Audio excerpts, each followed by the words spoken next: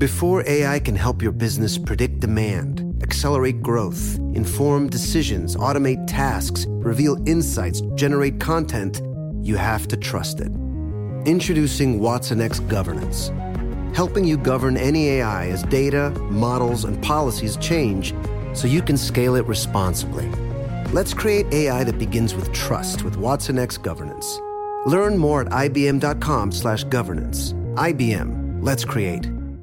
During the summer when the weather gets hot, I can only imagine how much time you plan to spend outside with friends or alone on your couch with that AC blasting.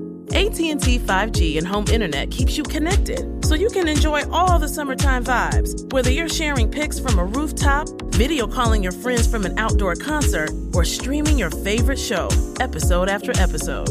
So, stay connected to your favorite people and your favorite things with AT&T 5G and home internet. AT&T 5G requires compatible plan and device. Coverage not available everywhere. Learn more at att.com/5G for you. This Father's Day, the Home Depot has the perfect gift to help Dad be everything he can be, because your dad is more than just a dad. He's the groundskeeper of the yard, the perfecter of the patio, and the cleaner of the clippings. This Father's Day, power Dad's doing with the convenience and gas-like power of Milwaukee cordless outdoor tools from the Home Depot. Plus, get up to $150 off select Milwaukee tools. Find the perfect Father's Day gift at the Home Depot. How doers get more done. Shop for Father's Day now in stores or online at homedepot.com. When you buy Kroger brand products, you feel like you're winning. That's because they offer proven quality at lower than low prices. In fact, we guarantee that you and your family will love how Kroger brand products taste, or you get your money back. So next time you're shopping for the family, look for delicious Kroger brand products, because they'll make you all feel like you're winning. Shop now, in-store, or online. Kroger, fresh for everyone. They say Mary had a standing bet that she could knock out any man with just one punch. They also say it was a bet she never lost. She stood 6 feet tall, weighed in at around 200 pounds. No doubt she was a formidable force, known and respected on the frontier. She smoked hand-rolled cigars and drank whiskey in men's-only saloons. Now, at that time, at the turn of the 20th century, a saloon in Montana was a social space where neither women nor black men were allowed or welcome. But Mary, a black woman, drank there. She sipped and spilled whiskey with the town mayor, and all the men of power and influence in the town of Cascade, Montana. The mayor even passed a town ordinance that gave Mary a legal exception to continue drinking with the mayor and town fathers. Mary had a few nicknames: Black Mary, Shotgun Mary, Stagecoach Mary, but her mama first named her Mary Fields. As legend goes and photos confirm, she preferred men's coats and women's long skirts, and a good workaday hat, typically a men's one. Around the waist of her long hemmed skirt, she often wore a gun belt. In the holster, she carried a 6-shooter. But the 10-gauge shotgun was reportedly her preferred method of armed persuasion. They say she once got in a shootout with a pack of wolves. In the snow and dark of night, where the wolves have the advantage, Mary must outlast the circling pack. She must be more eager to survive than they are. She lets her shotgun sing its smoky song a few times before the night is through. Mary sees with dawn's coming light that she's won her showdown with the wolf pack. She's survived yet another long night in the wilderness. Okay, one thing about that story with the wolf pack. We don't know if that happened. We know very little for certain about long stretches of Mary Fields' life. Instead, we're left with legends, mostly because she left no diary. She left us no record of her voice, her account of events. The public record is slim. She was rarely in the news. But when she was, the stories were typically tall tales of the West at its best. But more typically, later newspaper accounts turned out racist and sexist caricatures of a woman who thrived in a hard world and mixed up gender politics of the frontier. Mary Fields was a black woman in the West, doubly troubled by issues of racism and sexism. Thus, her story is more obscured by time, harder to find confirmation and corroboration. We will attempt to tell her story with respect to both her legend as well as her truth. She was a woman on her own in the world who did most of her hard living after the age of 40. She lived with nuns in the daytime, drank whiskey with men in saloons at night. She delivered mail for the postal service, sometimes shouldering the mailbag as she trudged through drifts of waist-deep snow in order to ensure delivery. The mail must get through. Tough as she was also known for the verdant lushness of her well-tended gardens. Mary was a woman of dualities, and yet also limitless complexities. Over time, her legend has outshined the facts of her life. We will attempt to untangle her truth from her legend and myth. This is the life and legend of Mary Fields, the toughest woman to ever call the West her home. Yeah, this a home, it's been a long road for us. We taking ownership over everything owed to us. Royalty, we surrounded by our heritage. Our fist up, cause we proud to be American. I'm Zarin Burnett, welcome to Black Cowboys, an iHeart original podcast.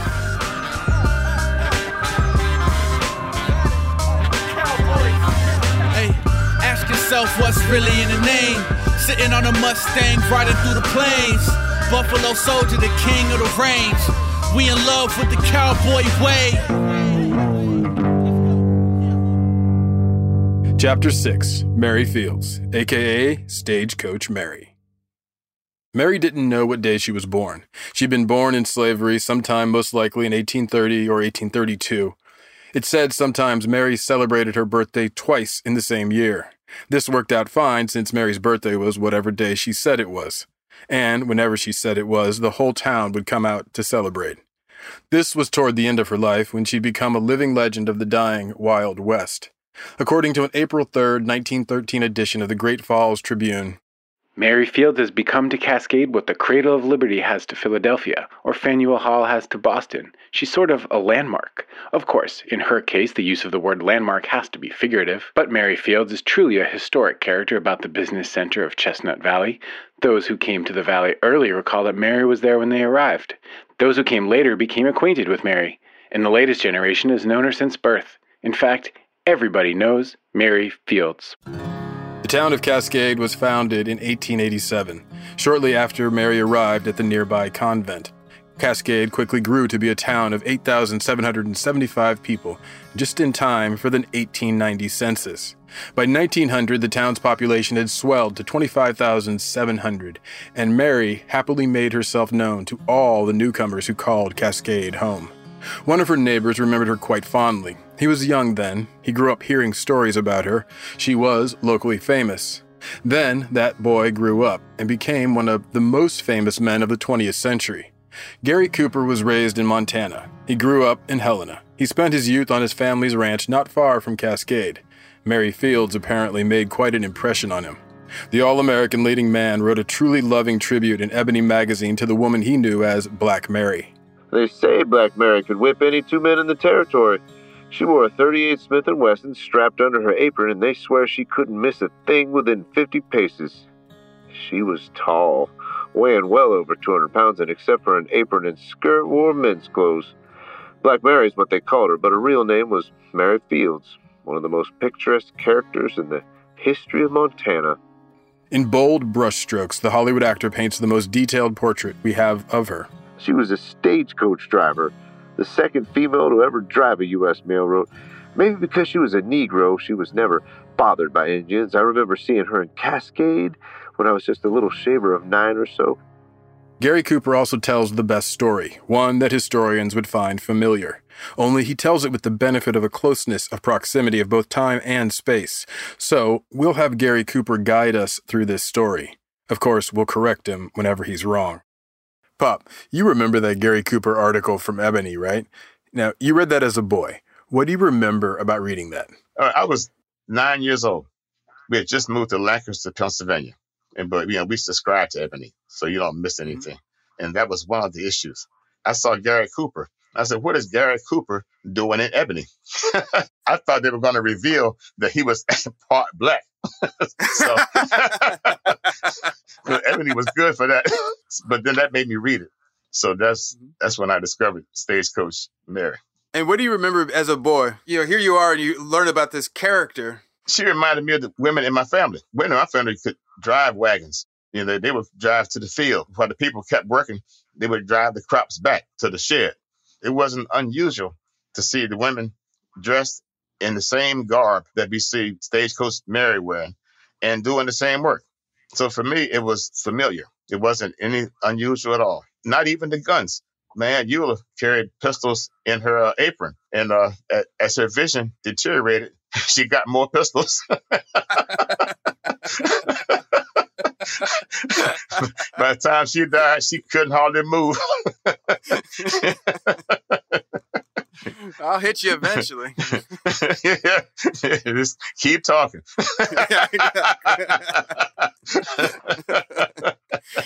So Gary Cooper is kind of known as like a paragon of that laconic Western white ideal of the cowboy, but here he was singing praises of Mary Fields, and he understood that she was just as Western as him. Did that come through to you as a boy? Yeah, when you were reading that? yeah. That actually made me like Gary Cooper, because up to that time, I didn't care much about him. I liked him in High Noon, but in the other movies, he was always kind of bland to me. I like Randolph Scott, Herb Jeffries, you know. But then after I read that, I had to change my view. Because he was bragging about her. She could outshoot anybody, and she could drink more alcohol. Only thing she could do more than drink it was hold it. 1832 was a busy year for America. On July 24th or thereabouts, Benjamin Bonneville crosses the Rocky Mountains, leading a wagon train west. It's the first wagon train to make it over the mountain range that divides the continent. That same year, noted racist and American expansionist Andrew Jackson wins re-election. Around that same time, Charles Carroll, the last living man who signed the Declaration of Independence, drops dead. A month later, a secret society is formed at Yale University. It calls itself Skull and Bones. 1832 is an important year in the history of the fight for equality in America, too. It was the first time a man had publicly advocated for the rights of women in America. At that time, only men were supposed to speak publicly in a forum like a public lecture. So if anyone was going to advocate for the rights of women in America, at that time, it would have to be a man. It could be said that the same year Mary Fields was likely born, so was the concept of feminism, at least in American public discourse. The idea obviously predates a man mentioning it in a public lecture in Maine. The man's name is John Neal. It's Independence Day. After a planned speaker dips out, John Neal is asked to give a speech. Neal has no speech prepared. So when Neal strides to the pulpit of the Second Parish Church of Portland, Maine, he gathers up his words from inside his heart and speaks to the hearts of his listeners. He makes a reasonable case that their minds find impossible to argue away. John Neal speaks to the themes of the holiday: independence, liberty, equality, democracy. Neal gives his extemporaneous speech, and it ultimately speaks far past America's celebration of independence, and instead it serves as iron-strong advocacy for the rights of American women. Neal borrows a familiar line of reasoning to make his case. American women are being taxed but cannot vote. In other words, it's a clear case of taxation without representation. The same slogan the New Englanders' revered ancestors once shouted to rally themselves to a fight for the independence of the nation a generation earlier. Was that not meant for the women of the same nation? Are their taxes any different? But then, Neal makes another powerful appeal of oratory when he compares women of America to slaves. The Portland Evening Advertiser reports on Neal's plea for the rights of women to be equal to men. This subject was discussed in a very amusing and original manner, but we suspect the fair are well satisfied with their present influence, notwithstanding Mr. Neal's objections that men make all the laws for the other sex and give them no voice in legislation. She also split gender politics. She wore men's clothing, she wore women's clothing, she carried a gun, she smoked hand-rolled cigars, she drank whiskey with men in bars. Do you think that allowed her to escape the gender dynamics and the expectations both for a woman and for a black person in that time, so that she became an outlier who was free of society and civilization's expectations? I don't think it allowed her to escape it, but I don't think she gave a damn about it. So that allowed her to escape it. The fact that she went about her business anyway. And if you agree with her, that was fine. If you didn't, that was fine too. Just don't come around me with that. You know, so I believe her biggest accomplishment is the thing that is least understood, is that she lived as a free person. While we may celebrate this first man to announce publicly on American soil that women were human beings too, we must take a second to step back and check how he makes his case. Neil compares women in America to slaves. Slaves. Always with the slavery. So then, what of Mary Fields? Is she doubly enslaved? As a black woman, according to America's leading feminist at the time, Mary would have been both a literal slave and a theoretical slave. This is the world Mary Fields is born into, which makes her resistance and her demand to be herself all the more remarkable. In the 1840s and 1850s, Mary Fields is the property of the Warner family of West Virginia. The Warners later migrate to Ohio, taking Mary with them. Although slavery is outlawed in Ohio, Mary remains with the Warner household as a domestic servant. They all settle in Cleveland. This is where Mary Fields spends her 20s. In 1863, Abraham Lincoln issues his Emancipation Proclamation, thereby freeing all people in the Confederacy from bondage. Mary Fields may have been freed by the Warner family soon after their arrival in Ohio, before the President's proclamation. Or perhaps, even though Ohio was a free state, Mary isn't truly freed by the Warner family until the conclusion of the Civil War. We don't know. We do know that Mary spent some time as a chambermaid on a Mississippi riverboat soon after, a free woman gainfully employed. Yet she eventually returns to live with the Warners in Ohio. But she doesn't stay long. One of the Warner children, Mary Warner, is about to start a new life when Mary Fields returns. She plans to become a nun and enter a convent. Maybe because of the sin and debauchery she witnessed during her time working on the riverboats of the Mississippi, or maybe it's to pursue a higher calling, or perhaps for the longing of a sisterhood. For whatever reasons of her own, Mary Fields decides to go with her. Mary Fields is a middle-aged black woman who is single when she is freed. What do you imagine life was like for a single black woman who's middle-aged in the middle of the 1800s? How does she make her way in the world? There's a double question there. How does a single woman make her way in the world? And then what additional obstacles are there for single black women? They had been slaves, so now they're free. So exactly what does that mean? And then how does that relate to the other women who were already free? Are they now equal, or are these women somehow have a higher status?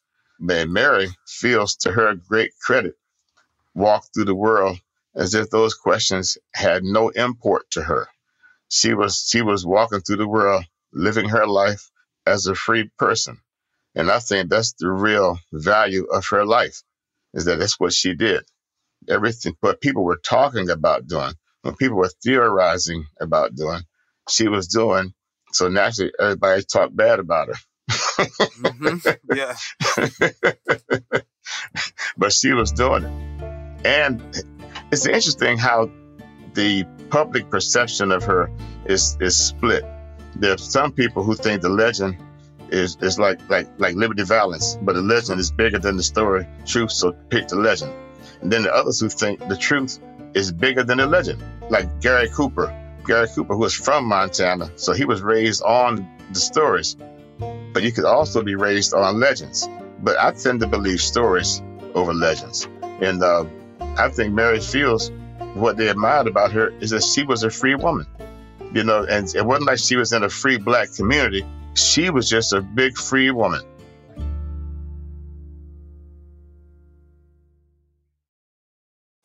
An October morning in a quiet suburb in a town in Scotland. A man is walking his dog when suddenly shots are fired from a car. The man falls to the ground and the car speeds off. An ordinary residential area, but extraordinary things happen in ordinary places. The instinct right away was it was a political thing. We're talking about Russian-trained, high-ranking officer in the Secret Service. An Assassin Comes to Town, a 6-part podcast. Available now, wherever you get your podcasts. Hello, iHeart listener. We have a confession to make. Both iHeart and this commercial you're listening to right now would probably sound a heck of a lot better on the new Roku Pro Series TV. It's got side-firing speakers that fill your room with sound, Dolby Atmos audio that puts you right in the middle of the entertainment, and the ability to pair seamlessly with your home theater sound systems that already have surround sound and booming bass. If all that sounds too good to be true, it'll sound even better on the new Roku Pro Series. Your hearing isn't better, your TV is. What if AI could help your business deliver mission-critical outcomes with speed? With IBM Consulting, your business can design, build, and scale trusted AI using Watson X and modernize the way you work to accelerate real impact. Let's create AI that transforms your business. Learn more at ibm.com/consulting. IBM. Let's create. There are moments in life that are so special that you have to capture them and save them forever. They are one of those once-in-a-lifetime events, like your baby's first steps, the first time you bring your family pet home, or your daughter's first dance performance. With iPhone 15 Pro, more storage means you don't have to delete anything that can become a lasting memory one day. And it's important to be able to share these moments with family members who weren't there to see them in person. Store more, share more. Connect with iPhone 15 Pro on AT&T.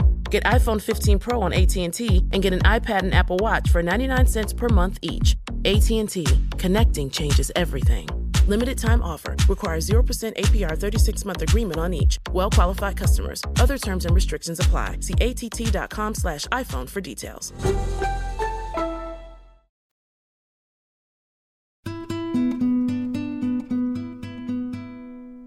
The Ursuline Sisters is a cloistered order of nuns, also known as the Company of St. Ursula. The sisters were some of the earliest Catholic nuns to establish an order in the New World. The first were Spanish. Next came the French. In 1639, a small group of nuns and Jesuit priests set sail from France, headed to Canada. That same summer, they arrived in the New World. They quickly established an Ursuline convent in what would come to be called Quebec City. There, they began to teach native children. The arrival of missionaries in the New World is a fraught history. Often, the religious orders would force the indigenous communities to forsake their tribal customs, leave behind their native ways, and instead adopt the lives of, quote, good Christian men and women. 2 centuries later, for Mary Fields, employed as the groundskeeper, the convent means security, stability, and peace of mind. She also feels like she can be herself, which means she's known among the nuns to be, quote, irascible and, quote, difficult at times. She's also known to have a temper. Yet despite her prickliness, Mary Fields and the nuns live amiably and comfortably in the convent for the next 14 years. It's also where she meets one of her dearest friends, a lifelong ally who looks after Mary the way that Mary looks after others. Her name is Mother Amadeus Dunn. On July 2nd, 1846, in the town of Akron, she'd been born Sarah Teresa Dunn. Her parents were both Irish immigrants. She was their 5th child. When she was 10 years old, her family moved to California to chase after what was left of the gold rush. But they left Sarah behind in Toledo at the Ursuline convent. 5 years later, she entered the convent as a novitiate. And then, at the age of 18, she took her vows and became a nun. At the age of 28, she becomes Mother Amadeus. Meanwhile, Mary Fields is 40 years old. Mary Fields is certainly not as popular with all the other nuns at the convent. During her 14 years living with them, there are more than a few complaints about her demeanor. One sister, a nun named Mary Grace Connolly, later recalls stories told to her by older nuns of the convent who knew Mary Fields and warned that, quote, God help anyone who walked on the lawn after Mary had cut it. For her labors, Mary earns $50 a month in room and board.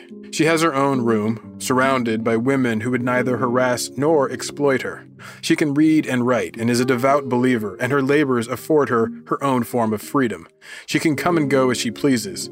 It's a modest life, but it's a vast improvement over her life as a slave. Her life is now hers. Sadly, her simple life will once again be uprooted by fates outside her control.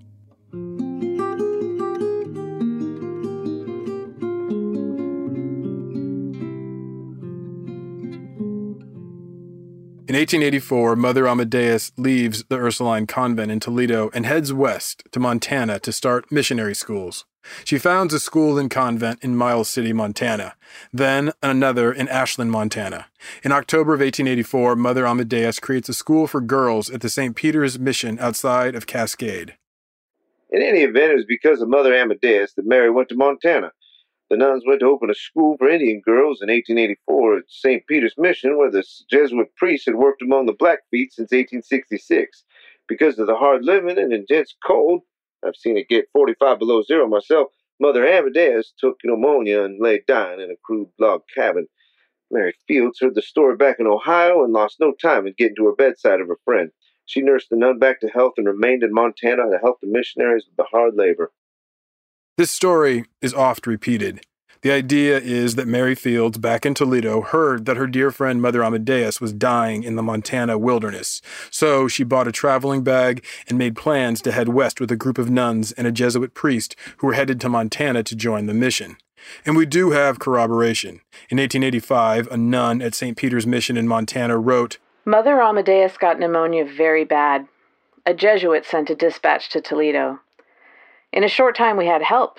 Reverend Mother Stanislaus of Toledo, and Mother Mary of the Angel's Carol, and Black Mary Fields from Toledo, and Mother St. Thomas of Cleveland. But the story of her acting as the nurse may not exactly be true. There is some doubt. According to the historian D. Garceau Hagen, quote, from March through December of 1885, the nuns reported on Amadeus's long convalescence in letters to the Toledo convent.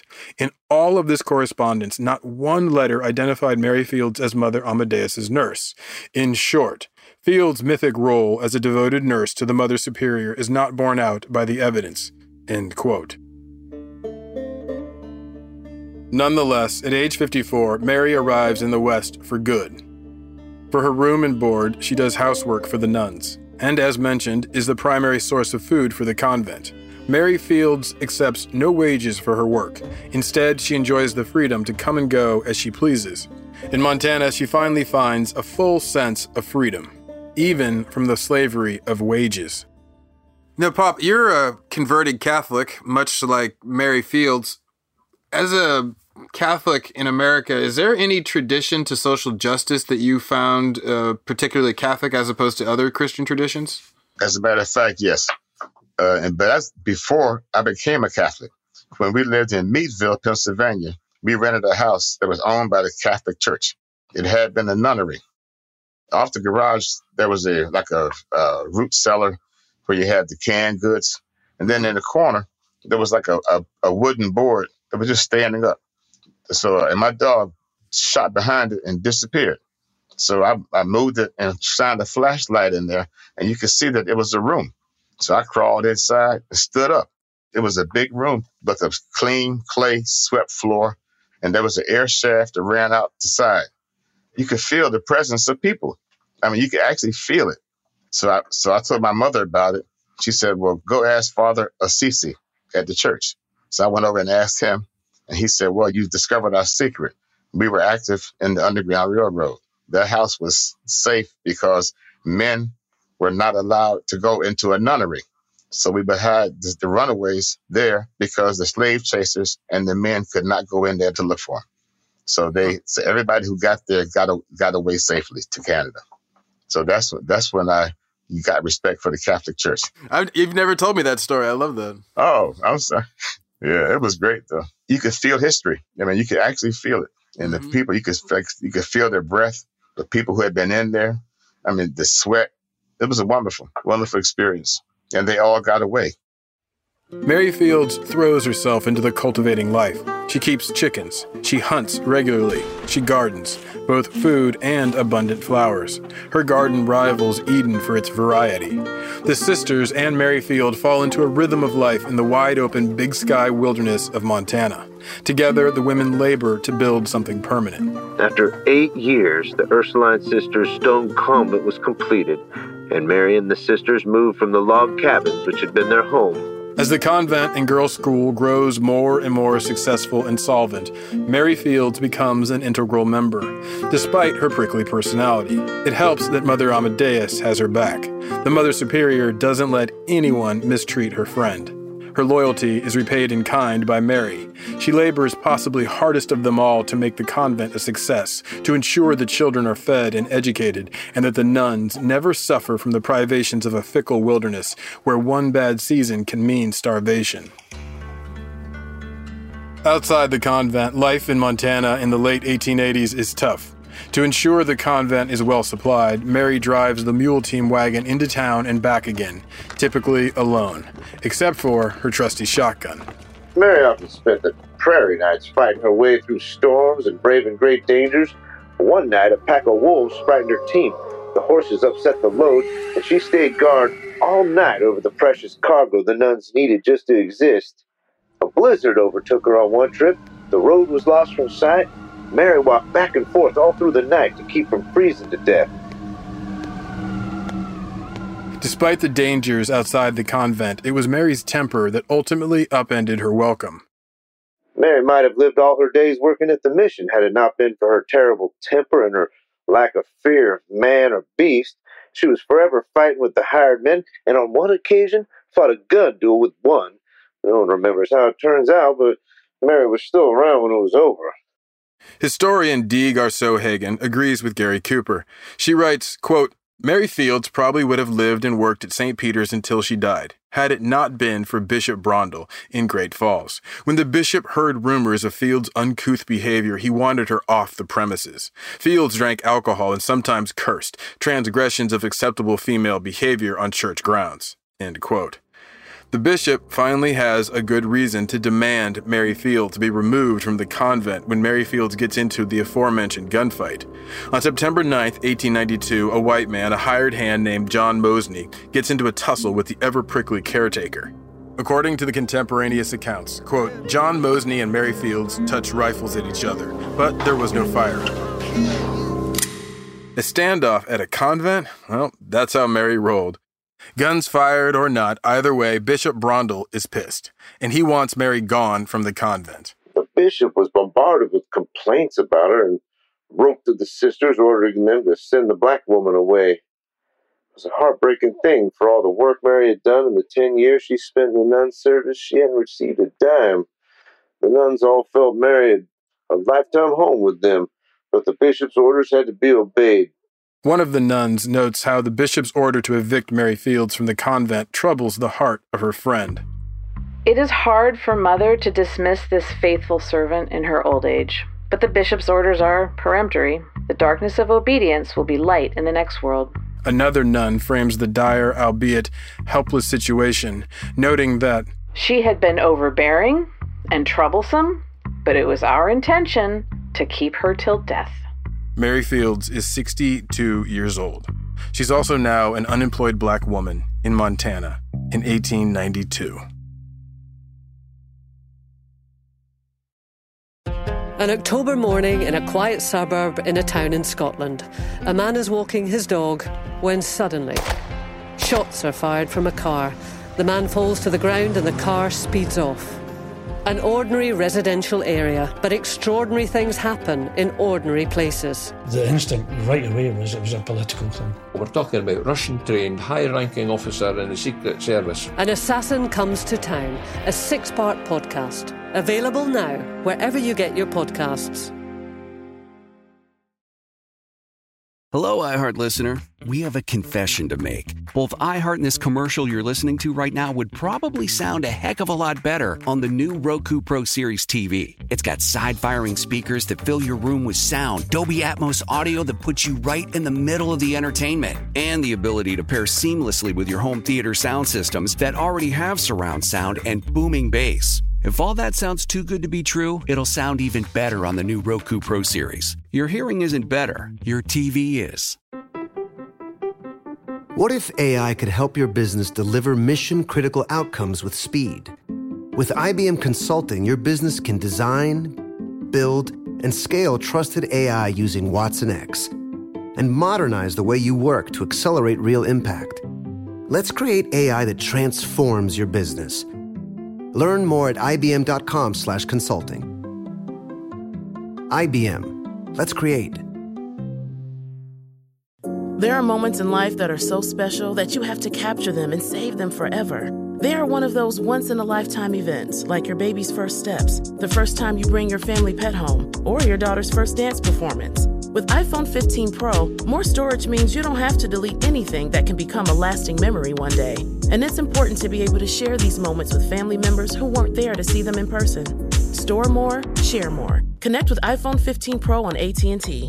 Get iPhone 15 Pro on AT&T and get an iPad and Apple Watch for 99 cents per month each. AT&T. Connecting changes everything. Limited time offer. Requires 0% APR 36-month agreement on each. Well-qualified customers. Other terms and restrictions apply. See att.com/iPhone for details. After that Gary Cooper article came out, was she somebody that had a resurgence in Black thought and in the culture? Was she somebody that people talked about? Did kids talk about this Mary Fields after that Ebony article came out? Not that I recall. There was some discussion on some Black colleges, some of the history departments, sociology departments, but they weren't sure how they felt about it. This is 1959, 1960. We're going into the new presidential administration, the optimism of the 60s. The civil rights movement is having a really hard time. So there was less intellectual curiosity. It was more of an active combat. Do you think that it was a missed opportunity, that she would have been a good civil rights figure?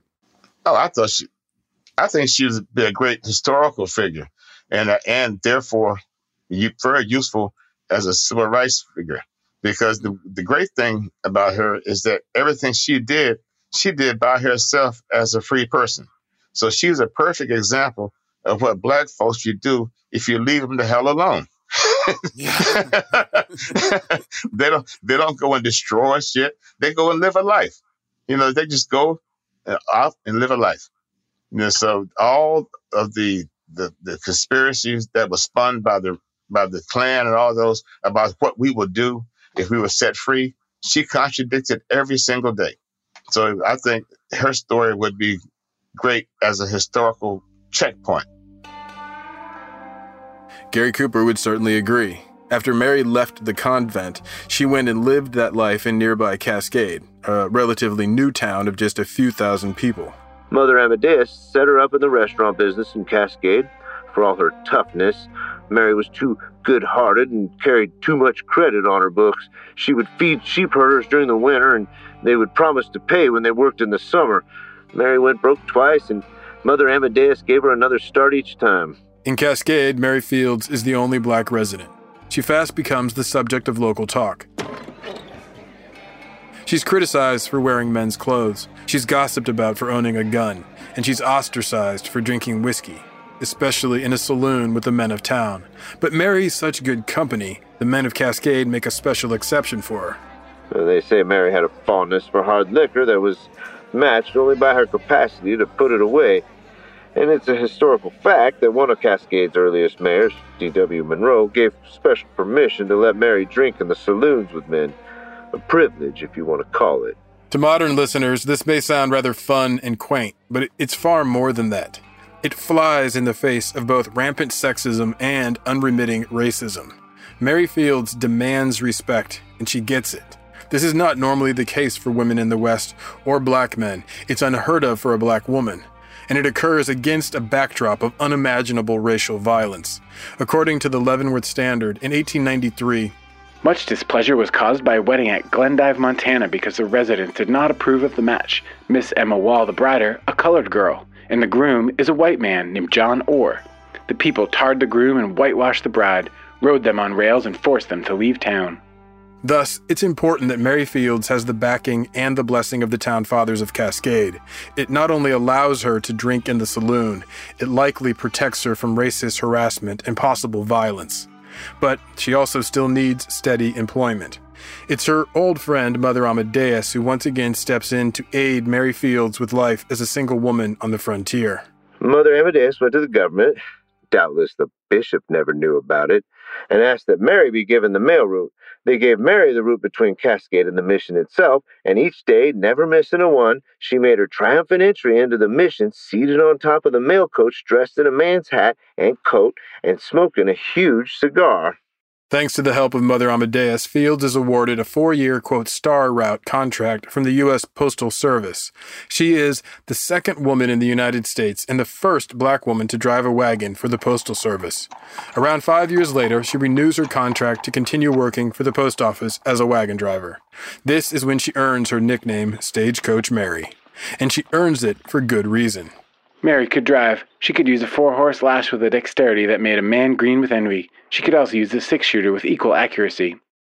There was a time when Mary's friends claimed if a fly lighted on the ear of one of the leaders of her 4, she could use her choice of either shooting it off or picking it off with her whip end, and that if she was a mind to, she could break the fly's hind leg with her whiplash, then shoot its eye out with a revolver. This accuracy with whip and shooting iron, however, is not a matter of Mary's boast.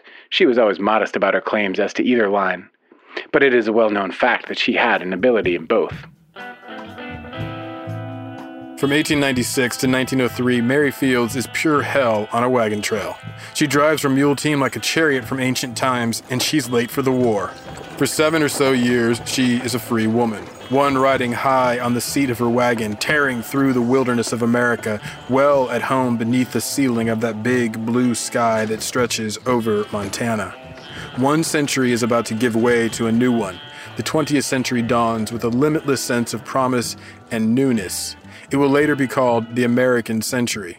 At the beginning of the American century, Mary Fields is one of America's freest citizens. But she's not necessarily safe, as unchecked racism continues to spread across the West with the coming of the Easterners and their ideas of civilization. In 1904, down in Humphrey, Arkansas, a post office is blown up. The reason is simple. The post office dared to hire its second black postmaster to run the station. Noted black educator Booker T. Washington is said to have remarked in 1906, "In many parts of the South, the white people would object seriously to colored people handing them a letter through the post office window, but would make no objection to a colored mail carrier handing them a letter at their door." Mary Fields' life serves as testimony that his statement also held true in the West. And, as life insists, things can't remain the same for too long. Her friend and protector, Mother Amadeus, is sent away to Alaska to start a new mission up in that even more remote wilderness. Mary Fields must stay behind in Montana. In 1903, Mary made her home in Cascade. Her stagecoach days were over, and her lifelong friend, Mother Amadeus, had been sent to Alaska to start new missions. Mary began taking in washing and soon turned her home into a laundry. And though she was about 70 then, one day she was having a drink in the saloon when a man passed whom she said owed her $2 for laundry. Following him up the street, she grabbed him by the shirt collar, knocked him down with a fist, then returned to the saloon and announced, "His laundry bill is paid." A local newspaper reports on Mary's later years, writing that she does laundry work as a means of gaining a part of her living, and does that as she drove a coach and four very well. In the summertime, Mary shows that aesthetic nature still lives, for she cultivates a bed of flowers, and her favorite flower is the pansy. No one is prettier pansies than Mary Fields, and no one is happier in having the flowers than she. Her neighbors get much pleasure from Mary's flowers, and not a few of them have been delighted to be presented with a pretty bouquet with Mary's good wishes to boot. Stagecoach Mary, the toughest woman in the West, who also loves pansies. Her truth is far more complex than we can ever know, or her neighbors understood. There's some peculiarities in some of the coverage. Sometimes people will make you an exception in order for them to be able to like you. So you're not just a regular black person, you're Stagecoach Mary, the baddest person anybody ever saw. So I can be a friend with you, but that doesn't require me to be friend with any other black people. I'm always suspicious of that in a situation like this. Not everybody, but you can hear it in some of their descriptions. Or them trying to make it an exception, even though in the context of her life, it's not exceptional. That's just the life that she lived. If you declare that you don't like black people, and then Stagecoach Mary comes along and you like her, you got to make her different, as opposed to changing your position. This gets back to the issue of perspective and perception when it comes to Mary's life story. Yeah, and it depends on who tells it. See, that's why it's important to have this conversation, because then for all the misrepresentations, this will be a counterbalance. When she's an older woman, barely a physical challenge to anyone anymore, Mary Fields becomes an unofficial mascot for the local baseball team. For every game, she would fix a buttonhole bouquet for the members of each team and 5 large bouquets for each of those who made home runs. The flowers were from her own garden, yet she would punch any man in the mouth who talked against her team. Mary Fields' position in the town of Cascade was complex, to say the least. In 1912, her 2-room cabin burns down. The town of Cascade comes out to rebuild it. When she can no longer drive her wagon and work as the mail carrier for the town, the new Cascade Hotel offers Mary free hot meals. And finally, in 1914, when Mary is next to death, the mayor of Cascade, the same one who gave her special dispensation to drink in the saloon with the men of town, Mayor D.W. Monroe, he moves Mary into a hospital at Great Falls. She's attended to in her final days. As the historian D. Garceau Hagen notes, quote, "The implication of these narratives is that race was never an issue, that the people of Cascade transcended their color prejudice and welcomed Mary Fields into their midst. In this way, Cascade residents created a collective memory about their town as a sheltering place. But the myth of the community embrace is too simple for the evidence suggests a profoundly ambivalent relationship between Fields and her white contemporaries in Cascade." That's the historian's opinion. But it's more complex than that, and perhaps also simpler, too. Gary Cooper was there. He may have been a boy, just 9 years old, but he was there. He knew Mary Fields, and his recollections of her and the town is slightly different. Mary was one of the melting pot pioneers, black, white, and yellow, who came from Tennessee and places beyond the seas to help conquer and tame the old Wild West. When she died, the town mourned her passing, and they buried her at the foot of the mountains by the winding road that leads to the old mission.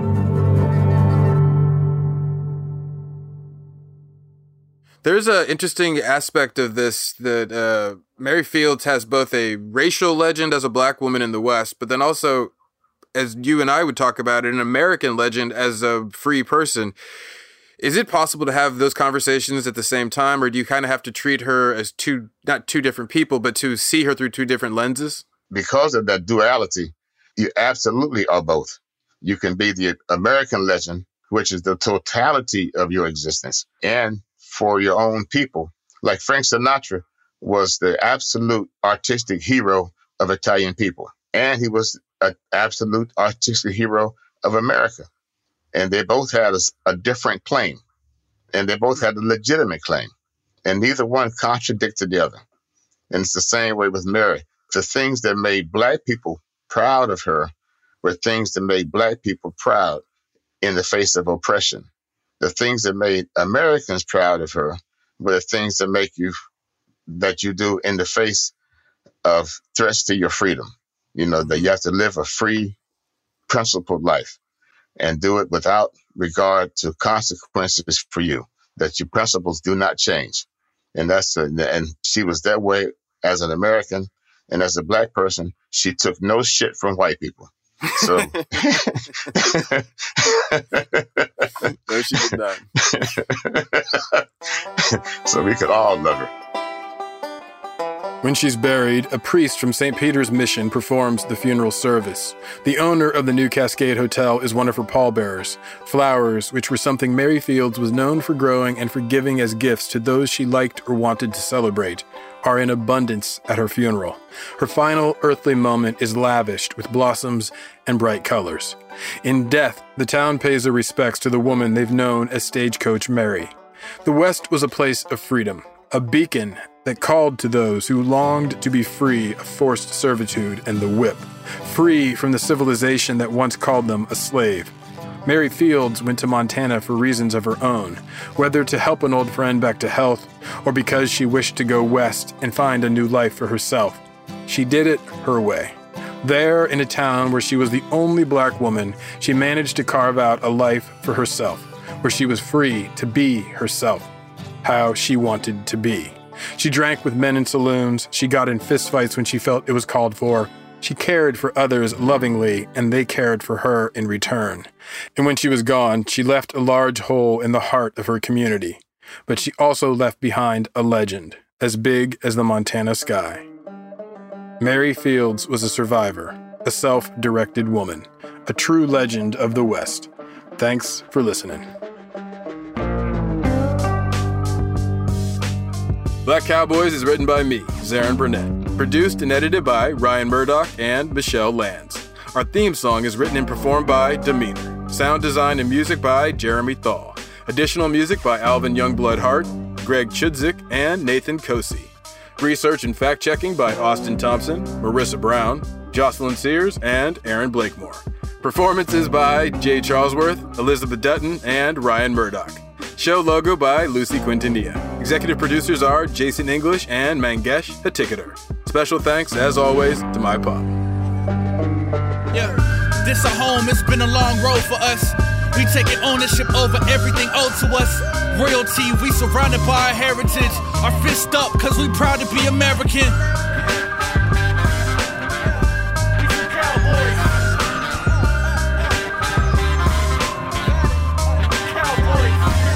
Hey, ask yourself what's really in the name. Sitting on a Mustang, riding through the plains. Buffalo Soldier, the king of the range. We in love with the cowboy way.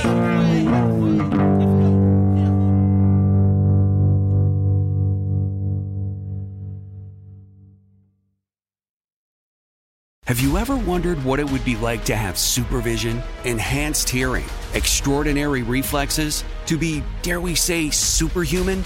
Well, Roku's new Pro Series TV can't do any of that for you. But with a 4K screen, side-firing speakers, and a blazing fast refresh rate, it'll sure feel like it. Elevate your entertainment using all your favorite apps like iHeart and play all your music, radio, and podcasts with the new Roku Pro Series. Your senses aren't better. Your TV is. An October morning in a quiet suburb in a town in Scotland.